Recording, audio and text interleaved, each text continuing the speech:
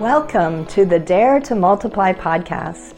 On this podcast, we help passionate Jesus followers become courageous, obedient disciples who impact their communities for the kingdom of God. I'm your host, Cynthia Anderson, a disciple multiplication coach and trainer. I'm going to show you how to make and multiply disciples in your area. God's got great things ahead for you. Let's dare to multiply. How long do you stay present in a group that you begin? What are the different kinds of factors that help you determine whether you stay for a week or two, or a month, or a couple of years, or a lifetime in the group that you've begun, the disciple-making group? I'm going to be talking about that today on the Dare to Multiply podcast. And in this episode, we're going to dive deep into that question. I think you're going to get some answers that are helpful to you as we look at what the Bible says about this, and also what I've learned in my years of experience doing this. So in just a moment, we'll be back with that answer.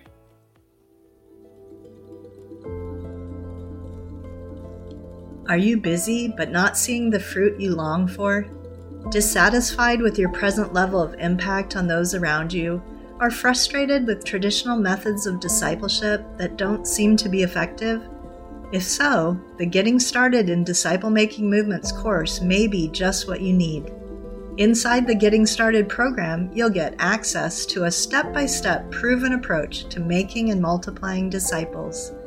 Not only will you receive 25 short and practical video teachings spread out over 6 modules, but you'll have a chance to connect with others for group coaching via our monthly Zoom calls, and even more importantly, you'll become part of a global community of like-minded people from all over the world who are passionately committed to following Jesus and impacting others around them. If you want to get unstuck and begin moving forward as a disciple who makes disciples, I encourage you to go to courses.dmmsfrontiermissions.com and sign up for this powerful program today. And now to today's episode.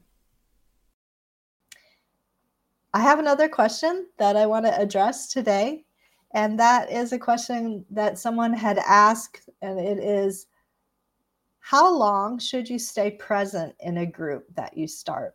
How long should you stay present in a disciple-making group that you have begun? Is it 1 or 2 times? You just model it and then you leave? Do you stay for a few months? Do you stay for a few years? How long should you stay present in that group, in that initial group? And when is the right time to exit? So that's a really good question and an important one, but there's no formula answer to this question. So there's a couple of different factors that I want us to think about as we look at the answer to the question of how long do you stay in the group. One is, are you the person of peace for the group, or are you starting the group through a person of peace that you've found, right? So sometimes we ourselves are the person of peace. We're somewhere in a neighborhood, and these are people in our own oikos. They're people that we are inviting into a group that we're starting with them.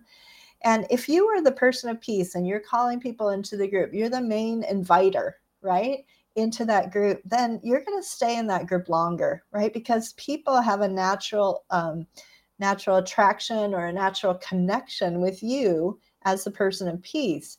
So don't expect to exit those kinds of groups really rapidly, right? Instead, those are the kinds of groups where those are going to be the people that you are doing long-term disciple making with, and you're investing in them. And you're hoping that in that group of 4 or 5 or 6 people that you are going to pour your life into people that they will start groups. And you may not ever exit that kind of group if they become a strong group that's generating new groups, that start new groups and new streams of the movement. You may continue with that group long-term or for many, many years. Or it may be that you stay in that group until you kind of identify there's someone else who really people are looking to and respecting as a natural person who's kind of facilitating and leading that group. You've been absent a few times and they've led in your behalf, and you feel released by the Holy Spirit to move on. Then you could move on. I want to mention that, again, in everything we do in disciple making, we always look to the Word of God for our example. And when we look at Paul, the Apostle Paul, and when he went to new places to plant new churches, he would sometimes stay for a very short time. Sometimes it was just a few weeks or a few months. But there were other places where he stayed for a few years and he really established things before he moved on. So again, I want to say there's no formula for this. There's just some principles and things that we can look at that can be helpful. So are you the person of peace yourself, or are you working through a person of peace? So if you've found a person of peace and you're starting this group through their oikos, then I would say that's a little different scenario. And you do want to exit before the group begins to look to you for leadership, right? And you always want to let the person of peace be the person that you're kind of upholding as the key person, as the leader of the group, rather than you being the leader. And sometimes that's a little tricky to do, right? But that's what we always want to do. We always want to be looking forward to the time when we will exit the group and hand it off, right? Because we're always wanting to pass that baton. 2 Timothy 2:2, that Paul passed to Timothy, and Timothy found faithful men. Those faithful men found others who they could also entrust the truth of the gospel to. So we're always looking for who we can hand off to. But the timing is important, and really you want to wait until you see that they are able, confident, to facilitate the group in a way that honors multiplication principles, right? So another big factor in this is, I would say, if you're working with someone who is a brand new Christian and has had very little Christian influence in their life, the likelihood that they will be able to lead faster in some ways is higher.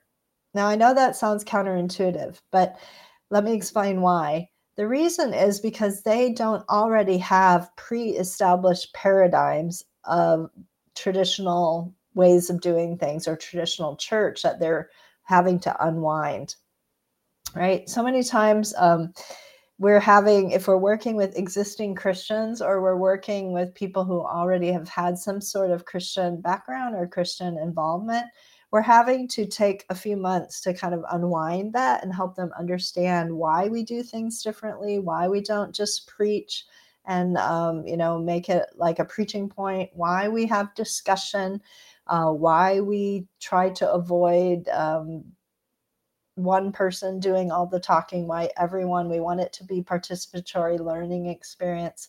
So you have to unwind some of those things with people who are maybe from a more traditional background, and that can take a little bit of time. So usually what I do is I want to have the others in the group start to facilitate the group fairly quickly after they've seen it modeled just maybe 2 or 3 times. Then you choose kind of the person who is most likely to follow that kind of model and let them try. And then after they've done it, then you give them some feedback and maybe watch them again and let someone else lead it. And you're kind of going around till several people in the group. You don't just want to have one person who can lead, but several people in the group are really understanding the process and the method for the meeting being participatory, being interactive, rather than just having it be speaker or leader centric. And it can take a little bit of time to do that. Then you also want to just see when the group is gelling, right? Some groups, they start strong and lots of people come, and then after 3 or 4 weeks, people aren't coming anymore and people fall off. So you want to have kind of that core group has gelled before you exit the group completely. And I would say you want to have that exit be a process, rather than have it just be, okay, I was here with you 3 times now. Bye. I'll see you later. You guys do it on your own now. You want to check in. Maybe you're going to begin after 3 or 4 times to exit the group, and you absent yourself from it, but you still keep in touch. How'd it go? You check in with the person who facilitated. How'd it go last week? Let me know. What happened? Did people show up? those kinds of things. And you're slowly starting to exit but you still maybe come and you observe, but you don't lead. And, that can be kind of a process. But I would say generally for me, in my experience, it can take 3 to 6 months before I'm ready to fully exit a group, confident that it's going to really stay strong and be a strong group. Now, some people would disagree with me on this. I know other people think that you should exit sooner. And I think the big reason for that is because you don't want people to be dependent on you as a leader. But there's just so many different factors that you've got to look at in when is the right time to exit. But again, especially in those early first generation groups, you want the right DNA. And if you don't get the DNA right in the group, it will not multiply. And some leader who maybe has been drinking from other streams, so to speak, or they're influenced by other kinds of things besides DMM principles or disciple multiplication principles. They may come in and kind of take over the group, or you may lose the group. You're going to have a high attrition rate for the group. So I usually want to see that the group is fairly well established. I know the DNA is strong. The leaders, and it's not just one, but the person of peace and a few other people feel confident, and you're beginning to see the group wanting to multiply, and you're really encouraging that multiplication. And they're starting to start other groups. They're regularly sharing with others. They're obedient. Those who aren't interested have already kind of left, and the group is solid. That's the point when I would completely pull out and just stay in touch with the person of peace after that. So I hope this is helpful to you. And again, there's lots of different ways to do this, but the main thing is don't let the group become dependent on you, or it will not multiply. It'll get stuck. Unless you're that person of peace, and there you're not talking about dependence, but you're talking about a lifelong investment into those disciples who are going to make disciples and make more disciples. So God bless you guys. I hope you have a wonderful week, and I will see you back here in about a week's time. God bless. Making disciples and sharing Jesus with those around you can be difficult. We need help to keep our faith alive as we step out to do new things. Faith to Move Mountains, Stirring Our Faith to Believe for Movements Among the Unreached, is a 30-day devotional that will encourage your heart and build your faith. In it, I and my co-author, Kevin Sutter, share a scripture, a story, and a challenge each day from years of frontline experience working in tough places.